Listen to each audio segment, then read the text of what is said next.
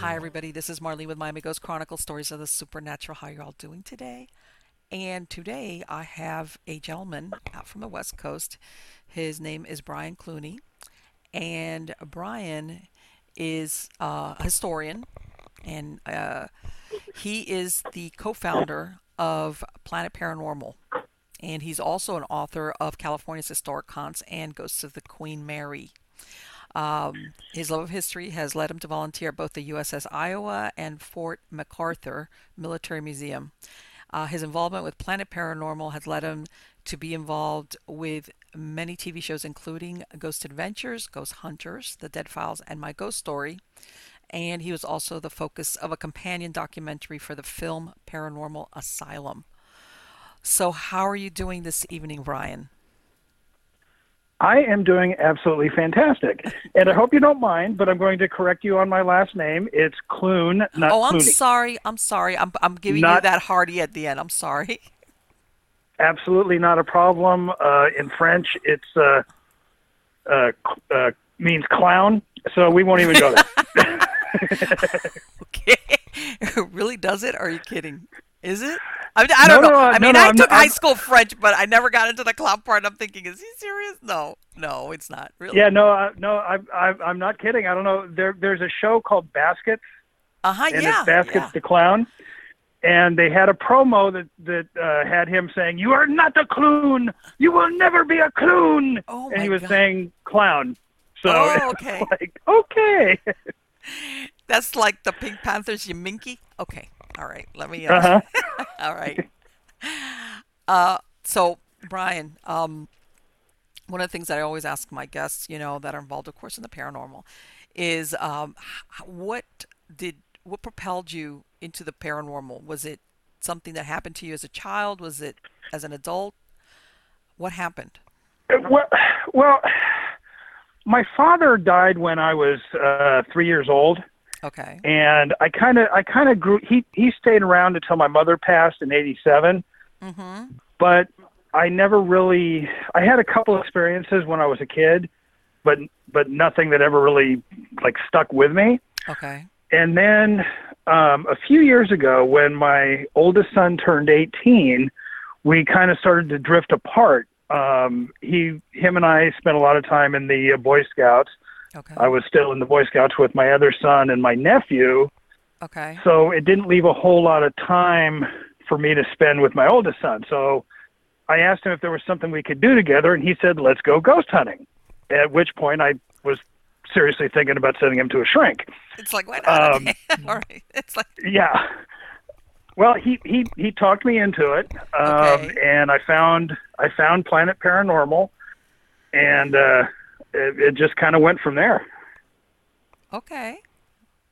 And obviously, it did take off with you because um, I imagine you stayed involved with it, even if beyond just trying to spend time with your son, right? Because it looks like, I Exactly. mean, and what was it about it? What did you have some type of experience once you started going out there with him, or what was it about it that? No, No, okay. it it it was. I was having fun with him, Mm-hmm. but I also clicked with the people in the team itself.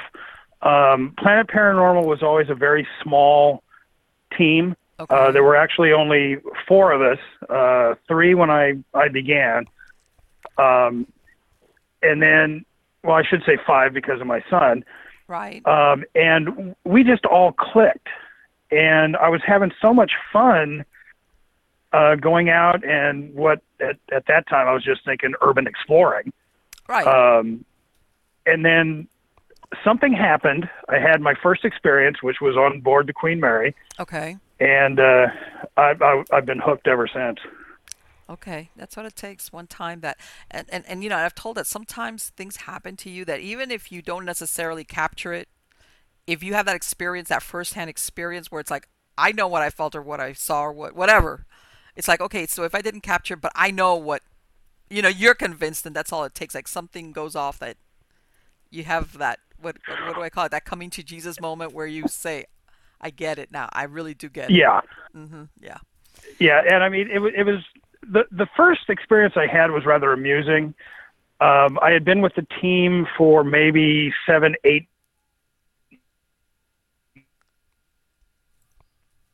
the first 3 months because I'd be walking around another place we were investigating, just going, Okay. yeah, I'm not getting anything. Nope, nope, nothing. And so they would start mimicking me.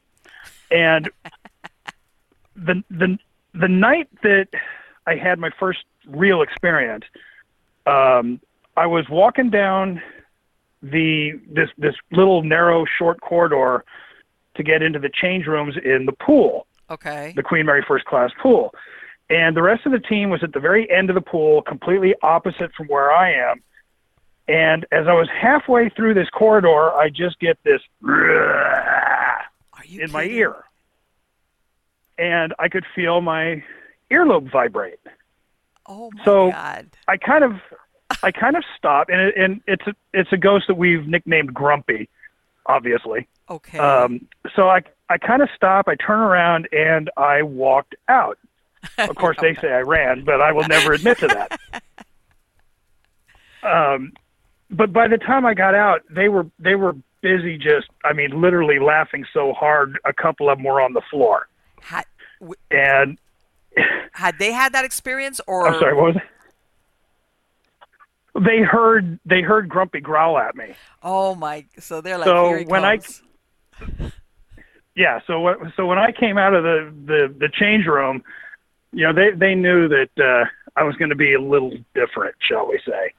So it was, Yeah. and they will never let. They keep saying that was my dude run moment. Wow. Wow. And I know that, yeah, that the Queen Mary has, from what I hear, it's like Grand Central Station. It's got ghosts and from everywhere, and but they've got some that are very well known in certain parts of the ship that Hmm. a lot of people have experienced Yeah, it. And I know I heard yeah. also that the pool area is the most active area on the ship. Is that correct? I wouldn't say the most active, but I would say the most active that you can get to. Okay. Um, and she's the best known spirit on the ship. Okay. And she does like to hang out in the first class pool area, Mm-hmm. but we've captured her voice. So the spirits on the ship do tend to wander around, and you know, we don't know what their reality is. So Right, they could just exactly. be you know, wandering the ship, you know, thinking they're on a cruise. Yeah, for all we know, that's the way they see it. Yeah, They're on a perpetual cruise. exactly. I mean, that might be where I go when I finally pass. Yeah, why not?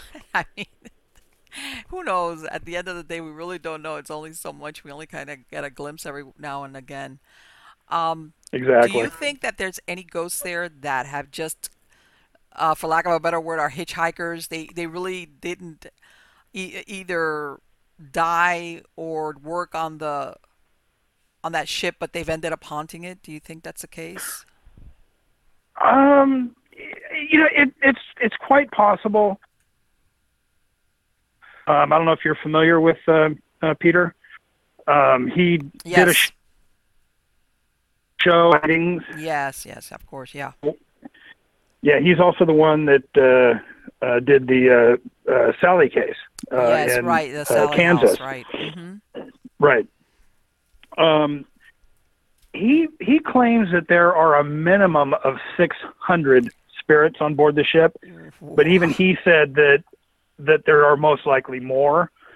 Wow. And we've run into spirits on there that we can't really place as far as a timeline. So it is Okay. quite possible that, you know, people just have migrated to the ship after passing for whatever reason. That's a You know, lot of maybe ghosts. Yeah, I was gonna yeah, say that's I mean, because I know that, besides being an ocean liner and, you get your own drama going on there, but, during the war, I mean, it was used for so many things that you could see definitely how, uh, you know, it would end up with some type of intelligent or active haunting. Uh, And Brian, it sounds like, you've been out there a while. Have you seen any type of rhythm or timing as far as the huntings where there's a period of more activity versus where it slacks off, or is it kind of constant all across? It's fairly constant. However, the period between October 31st Mm-hmm. and December 9th, Okay. which which coincides with the exact timeline of the ship's final voyage, final cruise, Okay. seems to be the most active period on the ship. Really? So yeah, we tell people, and you can actually book your own investigations on the ship now. Yeah, I've heard that. Um, Yeah. yeah, which is actually fantastic. I mean, a team can go in, get their own investigation, and there's no general public. It's just your team, a security guard, and the paranormal ambassador, Matt Schultz, who That's takes you great. around That's all the different fantastic. areas. Yeah, it's fantastic.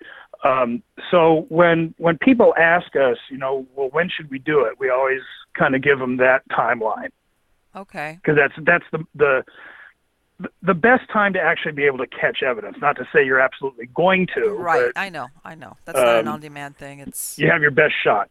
Right. exactly. And that, and that's the thing, and I'm glad they did that because, a lot of places, if you've got a lot of ambient noise and you got people trucking around, forget it. You could just for you're not it's much Yeah, more it difficult. gets difficult. Mhm. Yeah. Mhm.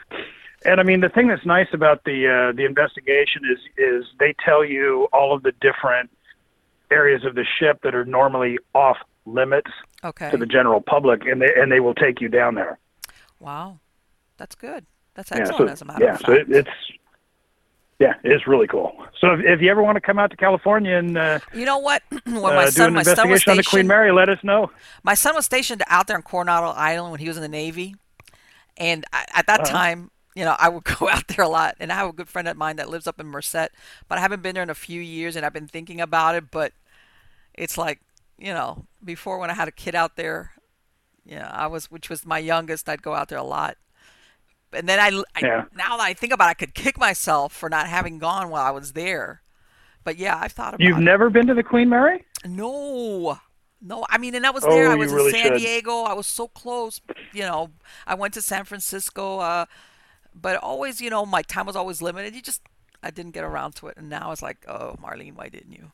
But yes, Yeah, well, I absolutely. mean, just remember the ship itself is also a hotel. So, Yeah, I've seen that they're actually like you book a room kind of deal. yeah, I think that's yeah, yeah. fantastic. It's a great way to see the ship, definitely.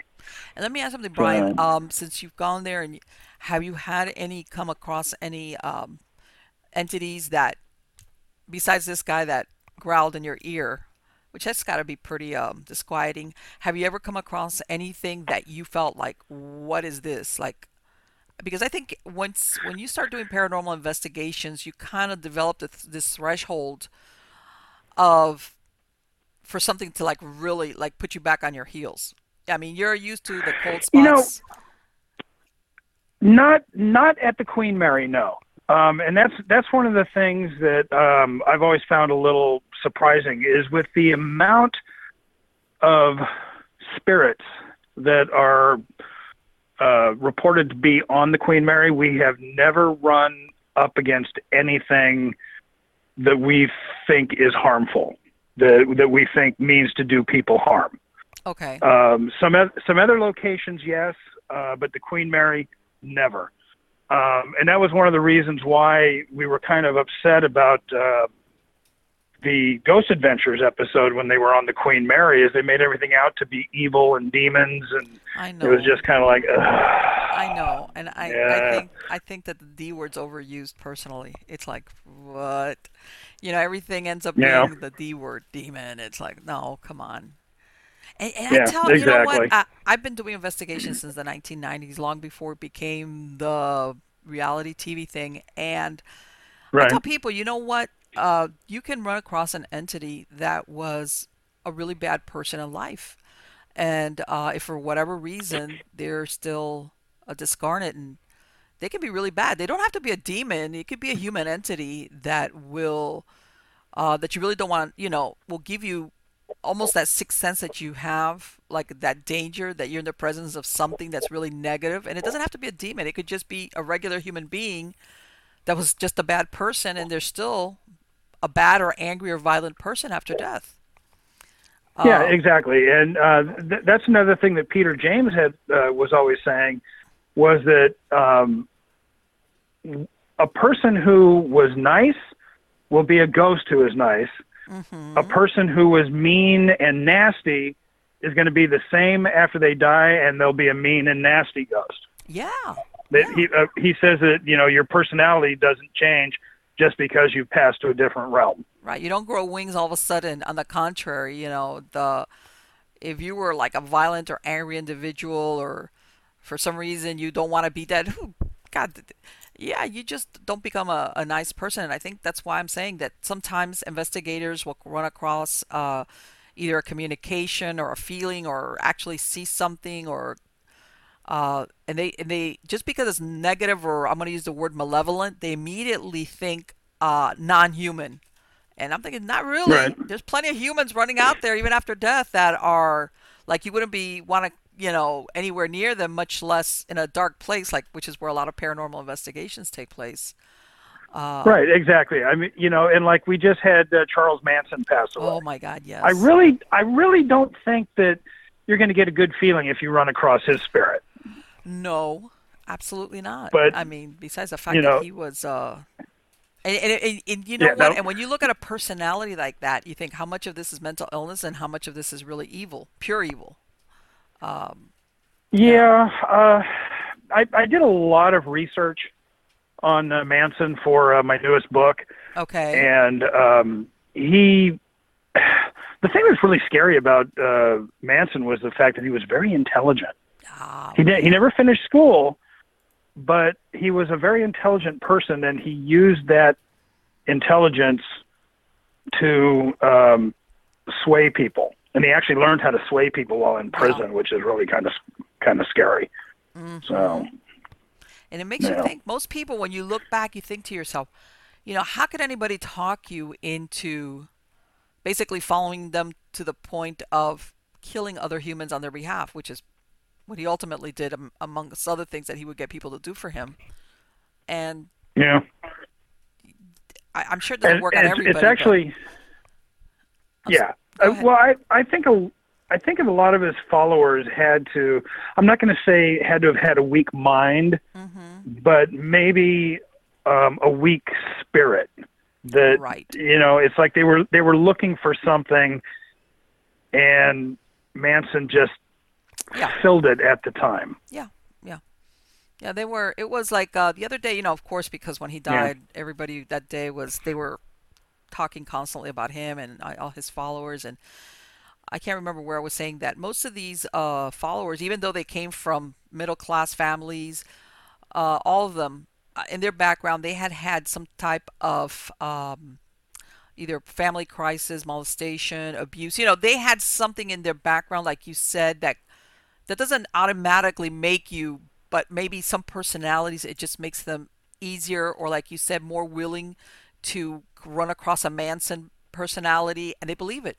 They're looking either for an yeah, authority figure, I don't, whatever you want to call it, and the next thing you got stuff like what happened there, which is yeah, incredible. exactly. And I remember Yeah, about a year ago, no, it was more, a couple of years ago, I was up in the Moundsville Penitentiary, which is where he's originally from. And they had a note on there that at one point he had tried to transfer. He wanted to transfer back to be transferred to the Moundsville Penitentiary because he wanted to be close to his family. And the warden there said, "Nope, thanks, but you are too notorious." In other words, any prison that had to house him, it was going to be too much trouble, and they turned down his request. well, I know he when he was being released from Terminal Island Penitentiary, which is really close to my house. Wow, He had actually asked the warden and the prison system not to be released. He really? said that he felt more comfortable in prison, and prison was more of a home to him than the outside, and he didn't believe he could make it on the outside, and they turned him down. So he then requested of his at his parole hearing Right. that he be allowed to go up to the San Francisco Bay Area, and he convinced them that because of the whole summer of love and peace and all of that, Right. that would be good for him. And basically all that did was give him a captive audience Sure. to sway people to his psychotic beliefs. Yep. Yep. And it's incredible sometimes how certain things turn out the way they do just based on the timing. Yeah. Uh, And what's even more scary is he actually has more followers today than he did back then. I heard that, and I was like, "Are you what? What is wrong?" Yeah, I don't understand. I mean, I've been to the Spawn Ranch area, and the police will actually tell you, you know what, you might not want to go there because there are a lot of his followers that show up. And so I started to do a little research on that, and it is absolutely amazing. He's probably got 5 or 6 times more now than he did back then. Scary. Isn't and to me, I'm thinking to myself, okay, so basically, you're following someone who was a proponent of massacring people, and because this is the thing, sometimes murders are carried out, but there's revenge, or in other words, there was some type of tie between the parties where they either hated you, or it was love, I hate you now, or revenge. So there's some type of dynamic there, but he didn't know these people. None of them knew. I mean, in other words, it's the killing for the sake of killing. Well, yes and no. I mean, the reason that he picked the Tate residence was because of Terry Melcher. So he had gone there a few days before looking for Melcher, Right. but Melcher had moved out. Right. That's what was going to So ask you about. I had heard something that I didn't know that he already knew ahead of time that he wasn't there. I thought that he still thought he was there. no, he knew he wasn't there. Oh, okay, okay, okay. But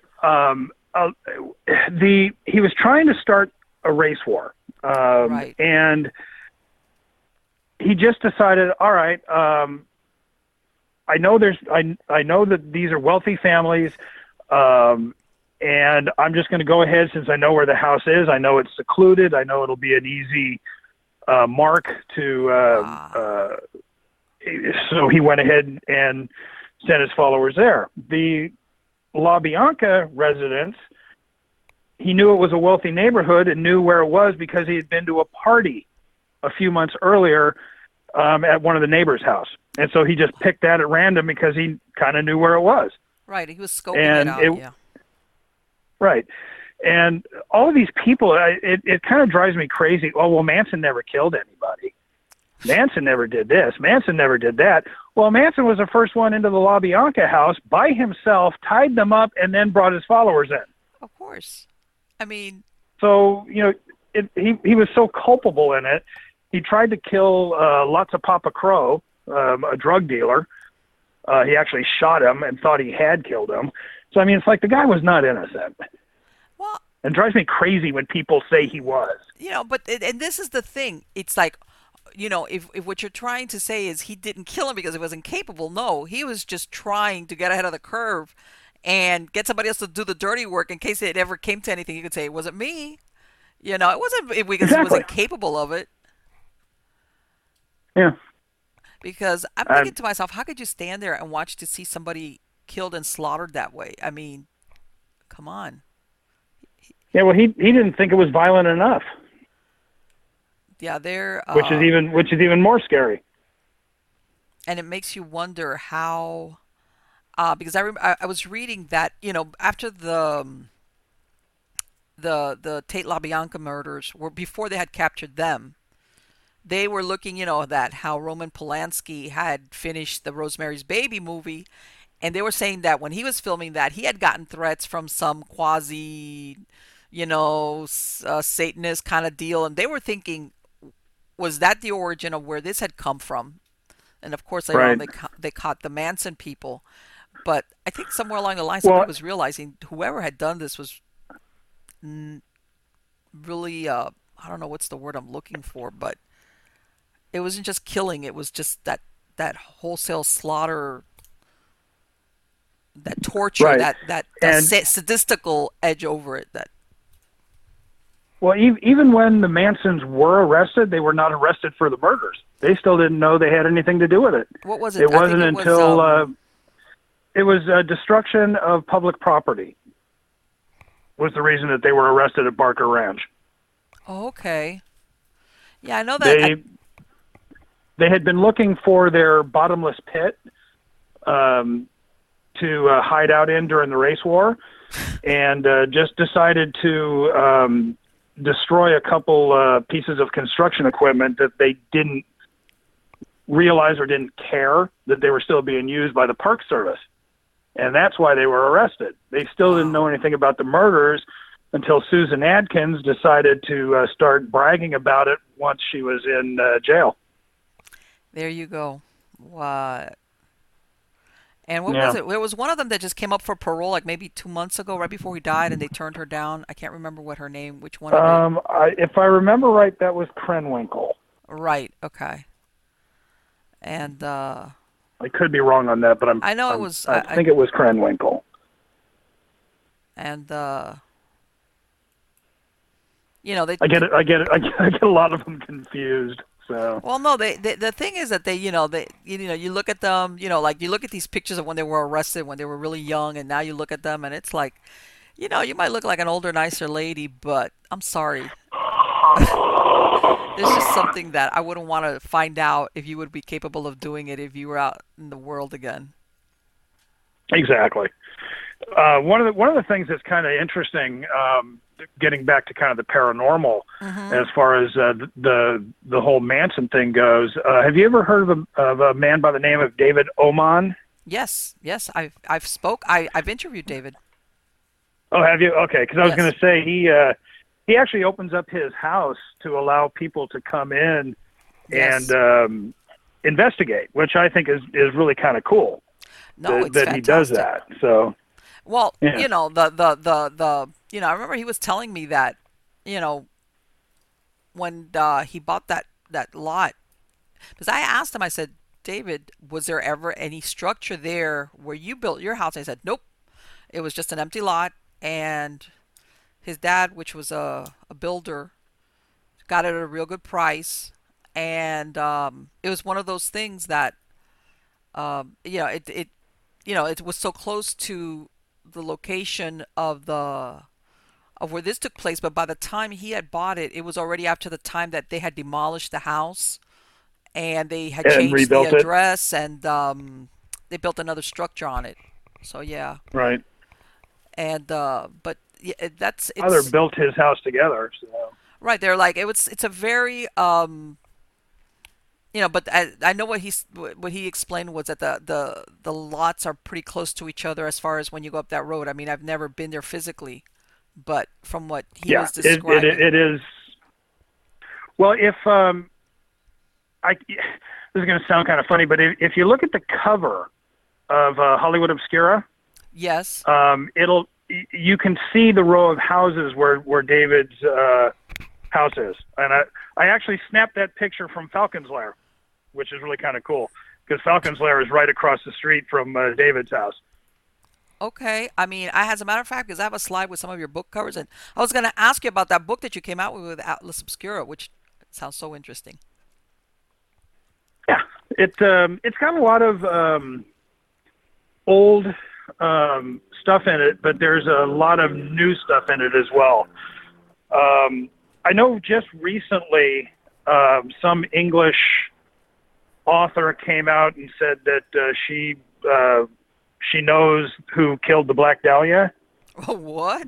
but it's I did so much research when I was writing the Black Dahlia piece, Uh-huh. and none of what she is saying occurred I could find any trace of. So I don't know where she came up with it, but to be perfectly honest with you, and I'm not claiming that I did it. It was an FBI profiler and a retired Los Angeles Times investigative reporter, and I'm pretty sure that they nailed who the killer of the Black Dahlia is. Let me ask And you. it's actually in the book. Let me ask you then. Is it? And the thing, it's then not Dr. Hodel? Or is that what you're saying? No, you know what? No, Hoder. Hoder, I'm No, sorry. yeah, Hoder just hated his father. I mean, if you take a look at the picture that he puts up and claims, and you put it next to a picture of Elizabeth Short, it is so obviously not the same woman. Okay. Hoder grew up literally hating his father. They use the Enos house, which is a famous movie location, as the house where she was murdered, and it's just like, no. I'm not going to go into it, but I do put a timeline and all of the reasons for it's a man by the name of Walter Alonzo Bailey, who and this is my own personal belief, but I am 99% sure he is most likely the one who killed Elizabeth. Okay. But I detail what Hirsch and the FBI profiler came up with. Right. And if you read what they say, it's pretty obvious that he is most likely the killer. And one of the reasons that he never got caught is he died of Alzheimer's a year after the murder. Really? Yeah. So I mean, was he an there's just older so many guy? different. Was he one of these that had premature Alzheimer's? No, he was an older gentleman. He had a connection to the Short family. His office was right around the corner from the whole thing just falls into place.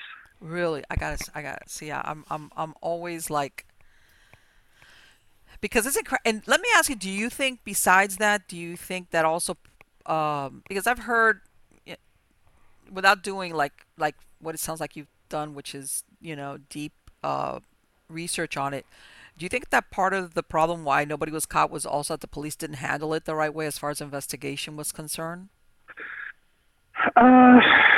It's quite possible. But until Hirsch did something rather unusual and actually had to check ownership of property in the Leimert Park area, there was nothing connecting Bailey. Nothing. Okay, so I see what you're saying. He was never even on the radar. Right. So even if the police work would have been excellent, there was still no connection for them to tie him to the murder or suspect him of anything. I see what you're saying. Exactly. And then the fact that they were receiving hundreds of confessions daily. Really? Now, granted, Wow. they were throwing most of them out because they could tell which ones were not even close to credible. The ones that were even remotely credible, they had to follow up on. So they were, they just had this deluge that they had to wade through as far as all these people. And then because the murder itself resembled the torso killings in Chicago, they were investigating the possibility that murderer came to L.A. And right. I really don't blame the police for not being able to pick up on who it was. Well, yeah, you always hear and I understand there's only so many ways that you can stretch a police force as far as manpower, and forensics back then were not what we have now with DNA and all that other stuff. Not even close. I will tell you the one thing though that is the saddest part of the Black Dahlia story is what the the Herald did to Elizabeth Short's mother. They had called her the day after the body was found, Right. and told her that Elizabeth had just won a beauty pageant, Oh no. and started asking her all kinds of personal questions because they needed it for the story. Oh my God. So her mother, was just all happy and telling them, "Oh yeah, she was this," and then at the very end of the interview, they said, "Oh, we do have some bad news though. We just wanted to make sure that you were comfortable." So was actually murdered. God, let me tell you something. I don't know how anybody could actually do that to somebody else. I don't know. Yeah, it's mind-boggling to me, to be perfectly honest with you. Yeah. I mean, it just shows a callousness that I can't even comprehend. No, I can't either. And let me ask you, this guy that you're telling me that you think, do you think was there any evidence that if he ever committed any similar murders to that, or was this an isolated incident? It was an isolated incident, and they even have a theory for why it happened. And they basically don't really blame him for a conscious act either. Really? It's kind of it had to do with his Alzheimer's, his family situation, the stresses on him. Not that that's an excuse, mind you. Mm-hmm. It's just, they came up with a whole comprehensive reason for why it happened. Because and that's the thing. I think that when everybody sees how what was done to the body, post-mortem, everybody's always thinking, okay, somebody with medical expertise, somebody sadomasochistic, psychopath, blah blah blah. Well, And he was a prominent surgeon. But I guess that's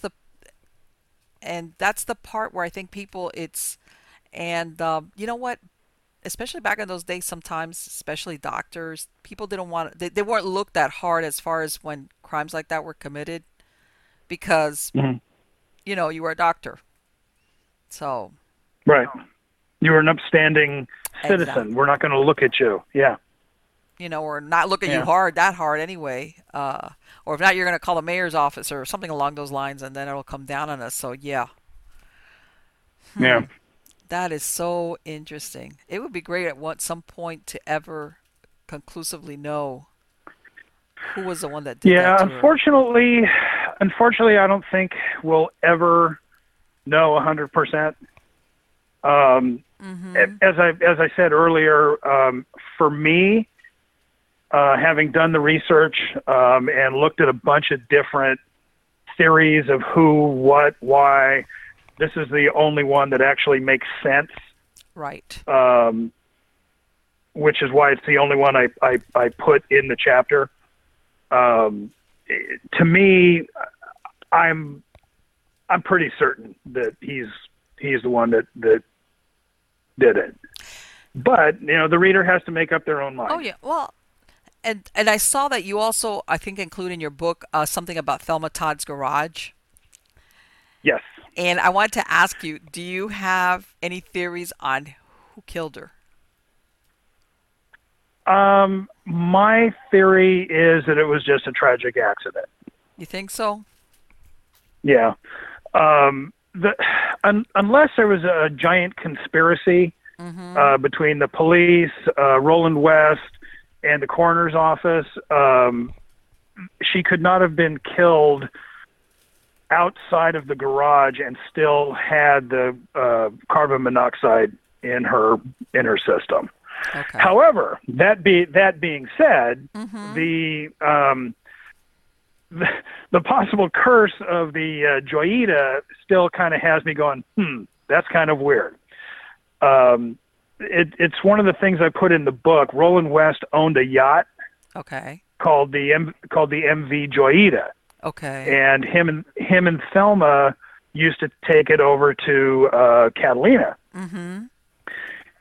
Now, one of the theories that came out was that Roland West killed her on the boat, brought her back to the garage, put her in the Lincoln, started the motor, closed the door, and walked away.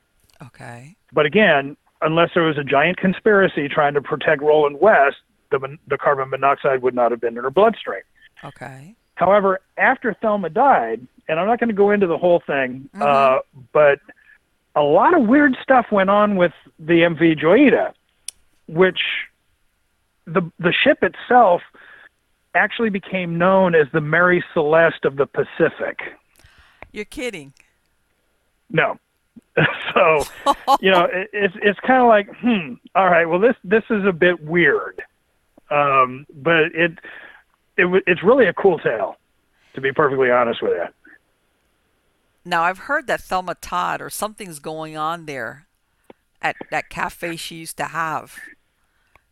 Have you heard anything about Yeah. anything going on there? Well, the cafe was haunted, and Thelma was seen in both the casual dining area downstairs and the more exclusive Joya's room, which was upstairs, and then also seen in the third floor, which was her apartment. Right. And even after the Sidewalk Cafe was sold, it became Paulist Productions. They were even reporting having seen Thelma wandering around. But I will tell you one thing: I would love to go up there right now because they have completely gutted it. Yeah. They are completely redoing it, and I just want to go in because it's a well-known theory that during major conversions and construction, that activity ramps up, and I would just love to find out. I was just past there about 3 weeks ago. Okay. And my wife was like laughing at me because I was drooling thinking about going there. Believe me, I've done the exact same thing where I'm like, oh, I would give anything to go in there and do this and do that. And you're absolutely right. Sometimes kicks up the paranormal activity is exactly when you've got that type of demolition going on inside and things are being, is like the spirit is like not happy about it. Yeah, exactly. And I mean, it's kind of sad in a way that it does. They've already changed the outside, so the structure itself is the same, but the facade and everything is now changed, so it doesn't even look like the same building really, which is kind of sad in a way. Yeah, because you want to think that they're going to keep that. Yeah, because it was from, I want to say, from what many people call the golden age of Hollywood, and where the stars, they were sometimes, they were presented in the public in one way, even though they had all these things going on and behind the scenes in their personal lives. But exactly. And the reason why I asked you because I was, I think there was even a theory that, since, what was it, that she had wasn't she involved also with Lucky Luciano or something? I mean, they were thinking as like, no, was it a mob hit? That they wanted to take over her cafe as a casino. I mean, it was like a roster of people that wanted, that you think, well, why would they do this to her? And she's very beautiful, but my God, she just was not lucky in love at all. No, not really. Well, now she did. Head over heels was in love with Roland West.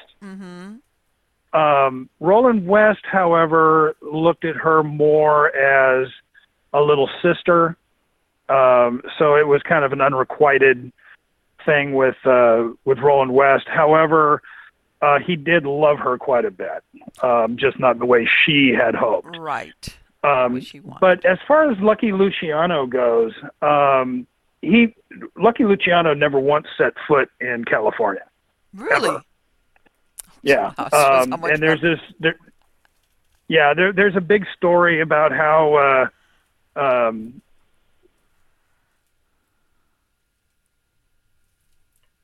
said, I want to use the second floor as a gambling casino. We can make a lot of money. And her response was, over my dead body. And he said, well, that can be arranged. But like I said, though, the problem is Luciano never came to California, ever. And both the Thelma Todd piece and the piece I did on Bugsy Siegel, I did quite a bit of research into Luciano as well. Okay. So, and again, nothing ever came up about that other than a couple tales about Luciano's one that killed Thelma Todd. But again, that's just people are always trying to figure out why their heroes have passed. And I think it's just a case of that.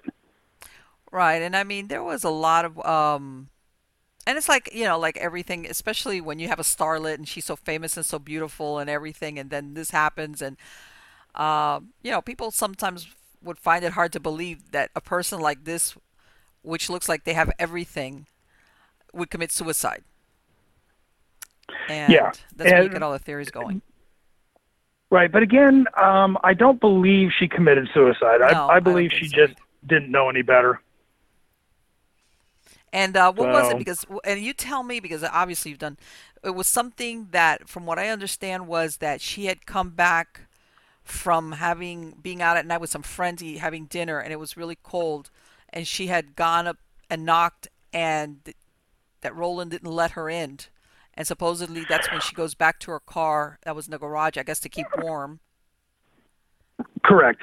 Now, Roland, he had an apartment at the cafe, but he actually lived in a mansion above the cafe, and that's where the garage was as well. Right. Was just below the mansion. Right. Thelma had been out at the Trocadero with a party for the Lupinos, and she was supposed to have been home by 2:00 because that's when Roland was going to close up the cafe. Right. She was late, and apparently he forgot that she only had one key with her, and he locked both locks. Okay. So when she got home, she couldn't get in because he had locked both locks, and she only had the key for the bottom lock. Okay. So she made her way up this really long flight of stairs. I've seen those stairs. I'm like, I ain't going up that. To the garage, and it was December 16th, so it was pretty cold in Malibu. Okay. And she climbed into her Lincoln, started the car, and with the garage door closed, and most likely passed out because she was rather drunk. Yeah. Right. And like I said, I think it was just a case of accidental death. That's my own personal belief. Yeah. And sometimes it's and that's again where people think you die just out of plain ignorance or stupidity, that kind of deal. That, like, wow. Yeah. Now, one of the things I do in the book is I don't make any concrete assumptions unless it's a well-known fact of how somebody passed away. And in the case of Thelma, I do, I leave it up to the reader to decide. I try and give all the different stories. The same with George Reeves. I don't say I believe this or right. I don't believe that. I just try and give the facts and let the reader decide for themselves. Yeah, because it's like a big open question mark. You really don't know. That's what it looks like. It could have been something else. Again, without concrete proof, it's like you said, it's likely to remain a mystery because most of those players are dead. Everybody that was around at that time has long since taken the dirt nap. So, yeah, that's exactly true. Yes. And I saw that you also wrote another book, Haunted San Pedro. And correct. What's going on there as far as, do they have any well-known haunted locations or not so well-known? Because I think sometimes those are the most interesting ones. Well, the well-known ones, I'm going to assume people have heard of these. The USS Iowa. Yes.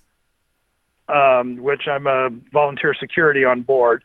And they don't really like us talking about the spirits on the ship, but the spirits on board the Iowa are very helpful. They're Really? again nothing scary, nothing that's going to harm you. They Mm-hmm. actually have been known to help out the crew, especially the ops crew, when they're trying to repair the ship and things like that. Okay.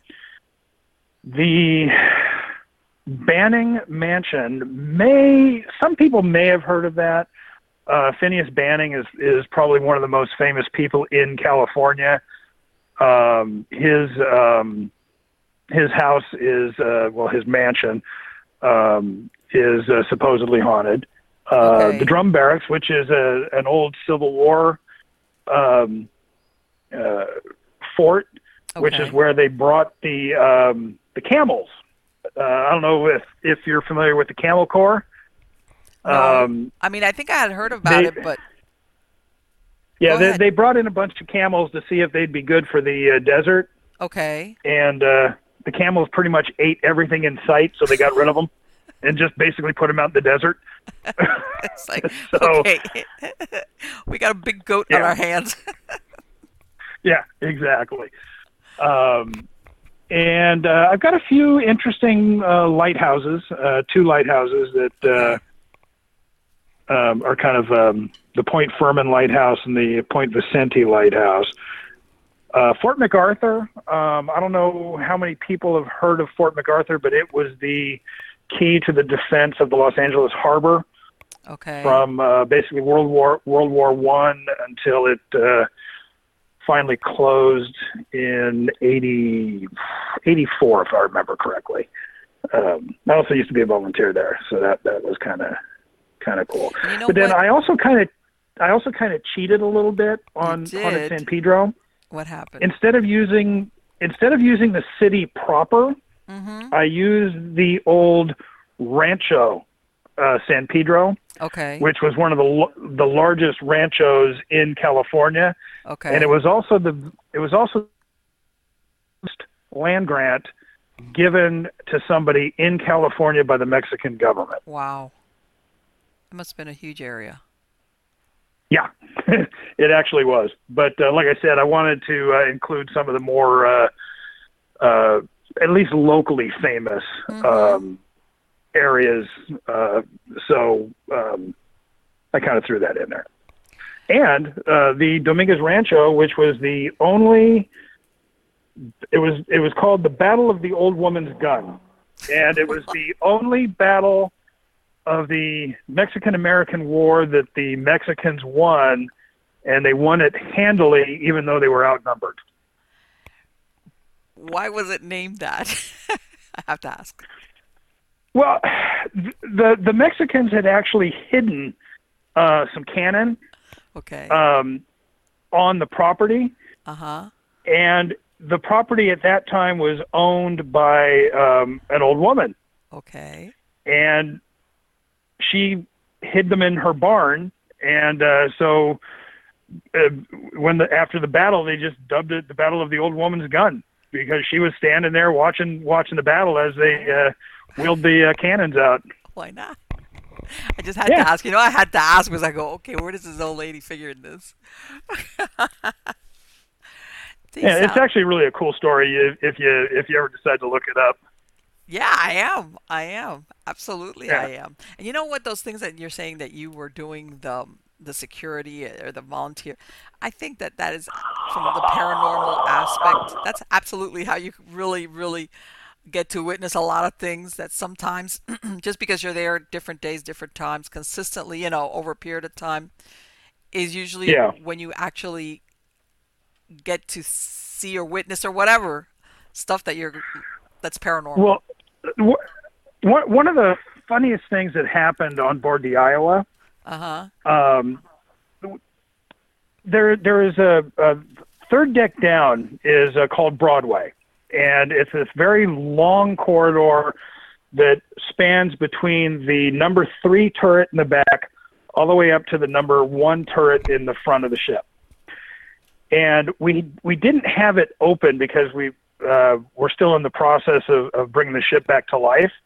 Okay. But we were running a tour down there, a private tour, And the two security officers, it was the security lead and another security officer. They had just finished the tour. They were still down on Broadway, and they had done their final sweep to make sure nobody was left behind.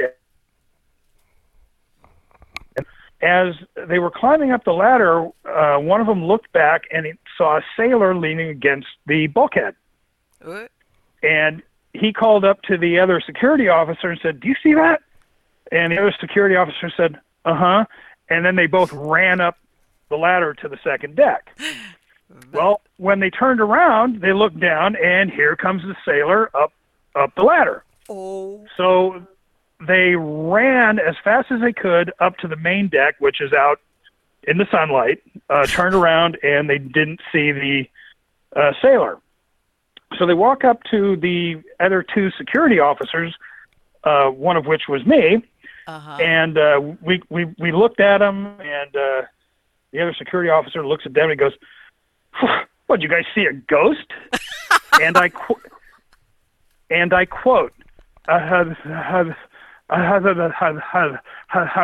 that's all either one of them could say.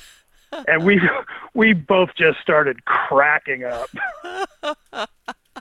I bet. You know what? I mean, literally, neither one of them could talk. Just So were like, any of the anyone? So who was the next one that volunteered to go down there? me. Okay. I was kind of running down there, but unfortunately, I didn't see anything. I was like, darn it. But you know what?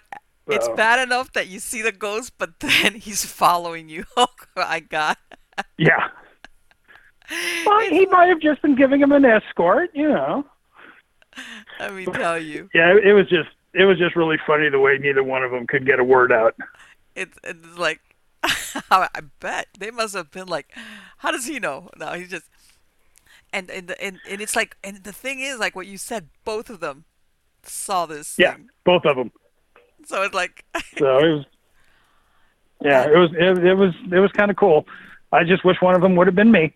But yeah. Let me ask you, has can't have it anybody all. ever said, apart from them, that they had seen the same sailor again before or after? Well, there's actually a tale of somebody that has been dubbed Chief Roberts. Okay. And this is the only incident I know of where somebody has actually seen a spirit on the ship. Okay. But another story, one of and this was when the ship was up in Richmond, California. It had just been pulled out of mothballs, and we were trying to get it back into down to the Los Angeles harbor. Mm-hmm. Now, one of the ops guys, by the way, are the ones that do all the repairs on the ship. Okay. From the sail locker, and when he tried to grab one of the rungs on the ladder, his hand slipped off and he started to fall. Okay. And he felt somebody push him back up onto the ladder. Well, when he turned around to thank whoever it was, he realized that he was about 25 feet up in the air and there was nobody there. Wow. And so it was, everybody was saying, well, Chief Roberts was helping you out. People have lost tools, and they'll turn around and the tool will be there. So it's a helpful spirit. Yeah, and it's actually kind of funny because Chief Roberts, the story grew while the ship was still in service in the 80s. Really? Yeah, it was still an active Navy ship, and the chief was making himself known. But what's so odd is I've gone back through the crew records and we can find no Chief Roberts. Okay, I was about to ask you, so did you, why does everybody think it's Chief Roberts? Did people finally say, hey, this looks like so-and-so, and then it's like, yeah, it is so-and-so? Well, I think probably what happened is no one really knew who it was, so they just dubbed him Chief Roberts. Chief Roberts. That's the only thing I can think of, yeah. Wow. Yeah, but it's really kind of cool. And what I think is funny is, like I said, we're not really supposed to talk about the spirits and stuff, but I've noticed as I trail some of the tour groups when I'm making my rounds on the ship, but Uh-huh. the tour guides are actually starting to talk about some of the experiences that they've had on the ship. Okay. Of course, everybody wants to hear it. It's like, I mean, let's face Yeah, it. I mean, how long that ship was, what was it, from World War II onward? The USS Iowa? 1943, Okay. and then 91 is when it was mothballed. Okay. 1991. Okay. All right. Um, and then she was the last of the U.S. battleships to be turned over to a museum ship. Okay. Okay. And yeah, that of course, I mean, so many things go on there in those ships. Um, I mean, like I said, my son, he served on the USS Ronald Reagan. And I mean, that's a Nice. much bigger ship. I mean, I know it's a huge, in Yeah, it's comparison, huge. but still, it's like, you know, people live their lives out in these ships, and you've got all the emotions there. There's the joy, Oh yeah. the heartbreak, whatever's going on, you're just living it out on a ship. Yeah. Well, it's like the USS Hornet CV-12, which is based up in Alameda. Mm-hmm. Um, I wrote about her for California's Historic Haunts, Okay. and she's got all kinds of activity on board. And Okay. the nice thing about that is the museum itself has fully embraced the ghosts. Really? Good. Yeah, they have overnight investigations, and you can literally. I mean, they actually have paracons on the ship, the Gray Ghost Paracon. Wow. So they've fully embraced it. Now, the Iowa, to be fair to them, and one of the reasons that they don't really like speaking about the spirits is the Iowa 47 is still way too fresh. That was the turret explosion back in 1989 Right. that killed 47 sailors, Mm-hmm. and we actually have volunteers who were on board that day.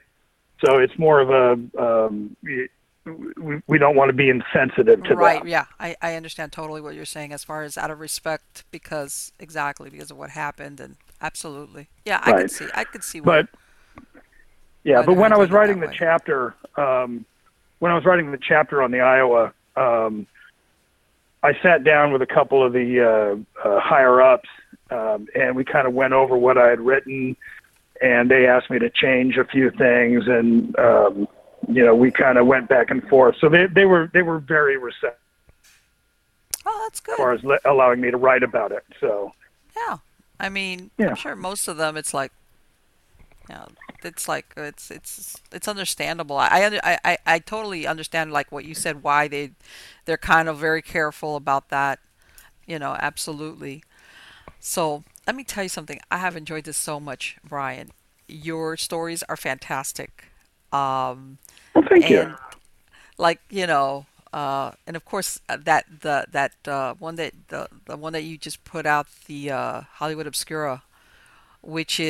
is like I was saying, there was that time in Hollywood where so many things would go on behind the scenes, but they wanted to present the lifestyle of some of these stars or starlets a certain way, but in truth, what was going on was so out there, and then of course some of them met their ends in very unusual ways. I mean, Hollywood is full of mysteries, and whether you were a star or people just behind the scenes, there's a lot of Yeah, there were a few things that would make a gangster blush. That's for sure. yeah, yes. Especially those times Yeah. when the studios own the stars, and they sign them up to these Oh contracts, and yeah. uh, you know, they kind of protected their investment at all costs, and just a lot of things went on there behind the scenes, and in other words, Well, it was. I'm sorry. Go ahead. I was going to say a lot of people don't realize that in the early days of Hollywood, Hmm. um, they weren't stars wouldn't even have their names put on the movies. Wow. It was all about the Yeah, and it director was and the production, huh? yeah. Well, that and they didn't want to have to pay the stars any more money. and it was actually Carl Laemmle from Universal Studios who finally opened up the star system. Wow. Yeah. So I can yeah, imagine that. that's Yeah. by the way that's my next book, by the way. Yeah. The Haunted History of Universal Studios. I bet there's plenty of it. And Oh, I guess you have no idea. no, the point I was trying to make was that all the circumstances, whether it's what's surrounding them or their lifestyle or the people that are involved, they're all fodder for most active hauntings that you come across. Tragedies, Yeah, revenge, love life, gone wrong, weird people, as far as, the drugs, all that other, everything there is perfect to produce ghosts. So it's like, it's yeah. no Well, I'm surprise. telling you, Hollywood definitely has its more than fair share of spirits. I can tell you that. Yeah, I bet it does. I Yeah. bet it does. I mean, and I'm thinking, and these are the people that made it. You always hear about all these other people that would go out to Hollywood, looking for their big break, and they never went anywhere. And a lot of them ended up, you know, you know, very, Peg Entwistle. yeah. Look at her. She took that Yep, big dive off the Hollywood sign. exactly.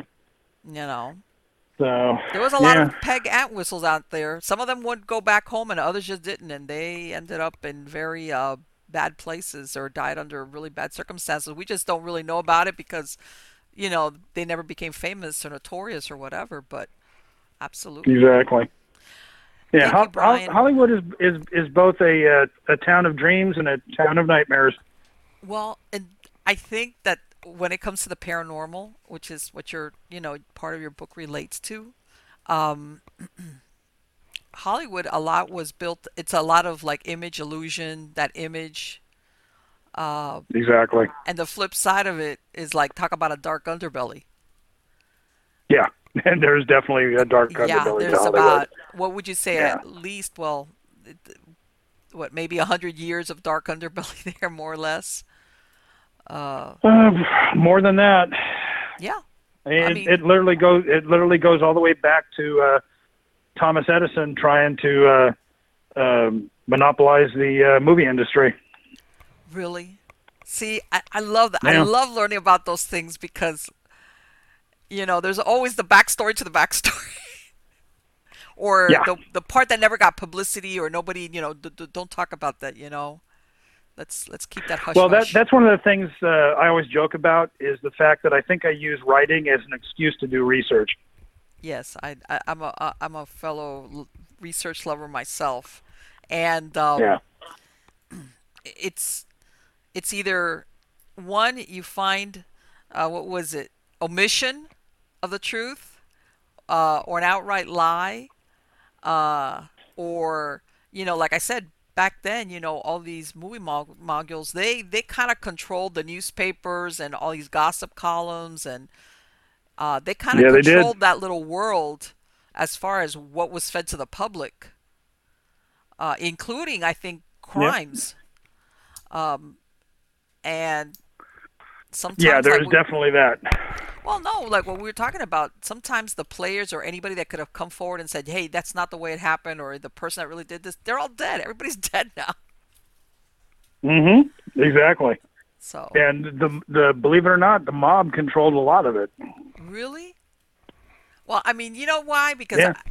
as you can tell, I mean, I'm not a big, my research as far as mobs, but you always think of the mobs like going into like Las Vegas and things like that, um, and yeah, you hear about certain mobsters that were in Hollywood, but you never really think of it as the mob really running it, even though I'm sure they were always doing all the stuff as far as prostitution and things like that. But Yeah. yeah, Well, you had a few of them that were studio heads. wow.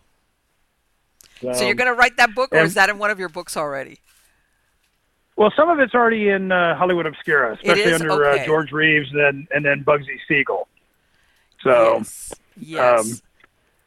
I kind George of touch on it. George Reeves is another one. That was like, huh? That's another. Yeah, that's another one that I'm kind of iffy on what actually happened. on what actually happened. It's like take your pick as to who was the one that did it to this Have you guy. seen a movie called Hollywoodland? Yes, yeah, I've seen that. Yeah, very very good movie, and I like the way that they kind of give you all of the different theories without telling you which one they Right, subscribe to. right. And when you look at it, you're at the end. You're like, wow, okay.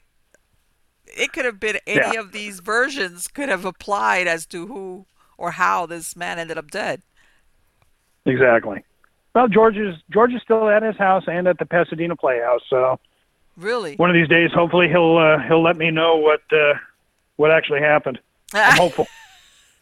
You're hoping to get that breakthrough EVP or like. Exactly. Okay, Brian, thank you so much for spending this time with Oh, my me. It is pleasure. fantastic. It was great. And we'll be talking, and I'm looking forward to reading your next book for you for about Universal. I'm sure you'll enjoy it. Take care. Bye At least I bye. hope so. And if not, blame my wife. Don't ask me how that works, but we'll figure it out. Bye bye. All right, thanks. Bye. I loved it. And I want to tell you what. Wow, I had a coughing fit there. Um, you know what? I know everybody thinks, excuse me, that Hollywood's been overdone. But as far as anybody that's done the paranormal work, um, when you look at, I wasn't kidding, when you look at who are usually, everybody knows, okay, people that die violently, traumatic deaths, uh, these are all the reasons why, people end up, you know, becoming ghosts. And in Hollywood, this is what you find over and over again. Uh, you come across just people that go out there with all these dreams, becoming a star. A lot of them burn their bridges with their family of origin because, they kind of leave home. Some of them don't. They go and and I'm gonna and the perfect example of this is I'm sure everybody's seen in the news all this information that's come out about you know uh, the sexual harassment and people that were being basically either going from rape to all these things in the movie industry. And this has come out and it's exploded, and of course, but do you really think that and a lot worse was not taking place way back when people would when Hollywood started going, when all these studios started setting up? um, this was around the time that that term came about, like the casting couch was, because this is how if you were out there and you were a star or a starlet or somebody aspiring to go forward, chances are um, you had sometimes to make compromises or do things to get ahead. And back then, they had the power to either make you a big star or make sure that you never worked again. So, the reason what I'm trying to say is that a lot of these people that would go out there to Hollywood, unfulfilled dreams, things like that, sometimes they are the perfect materials that become ghosts. Whether it's like he said, like Peg Entwistle that committed suicide by jumping off the Hollywood sign because she just didn't think she was going to make it. Um, other people that they develop problems with drugs, or they have love lives that go sideways. And like I said, back then these studios were really careful to manage the star's personal life as far as what the public was aware of. And then behind the scenes, other things were taking place. Look at what happened with Marilyn Monroe. Even after so many years after her death, there's still conspiracy whether she committed suicide or whether she was killed. All right. And if you look at that, she was successful. She was beautiful. She was, what, 36 years old when she died. So many things that um, that you would think that a lot of these people that make it in Hollywood, when I say Hollywood, whether it's the music industry or the movies, and they make all this money, you think, how can anybody be unhappy? But yeah, whether it's because of what's going on with them, people around them, circumstances that happen to them, and this is, like I said, this is the perfect setting for um, unhappy souls, people that die and they just don't transition on because they still feel something that's binding them to where they lived, where they worked. There's some resolution they never got, despite what. And what he talks about is, and you find a lot of it. It's true what he was saying about when you do research, which is you come across like things that you're like, I didn't know this. All right, um, which is just because you don't know about it doesn't mean it never happened. All right, and you realize that there was a price to be paid for your fame. In other words, and even money would not insulate you from tragedy or from unhappiness. And there you have your active or intelligent haunting. So anyway, guys, please subscribe to my channel. Hit the like button. Follow me on Facebook. Find me on Twitter. I'm live streaming there. You can find this video on YouTube. You can find the podcast of the show on iTunes, on Spreaker, on SoundCloud, on iHeartRadio. If you go to storiesofthesupernatural.info, you will also you can listen to the podcast or download it there as an MP3 file. And like I've said before, my other shows, I'm looking for my true believers. I'm still send me those stories. Film yourself, tape yourself, however you like. Whatever story you want to tell me. If you went out in your backyard and you saw Bigfoot, let me hear about it. Whatever the case might be, I'm ready to listen to your stories. And like I said, whether I retell it or whether I actually use the footage, you can put a note if you want me to exclude names. I don't care. This is not about proving or disproving the story. If it's third hand and it was a friend of a friend or something that happened 25 years ago at a place you used to live, that's fine with me. Just send it to me and I'll take care of the rest. And I really appreciate it. More than anything, I appreciate all the time that you guys spend here looking at the video and listening to the podcast. Take care. Thank you.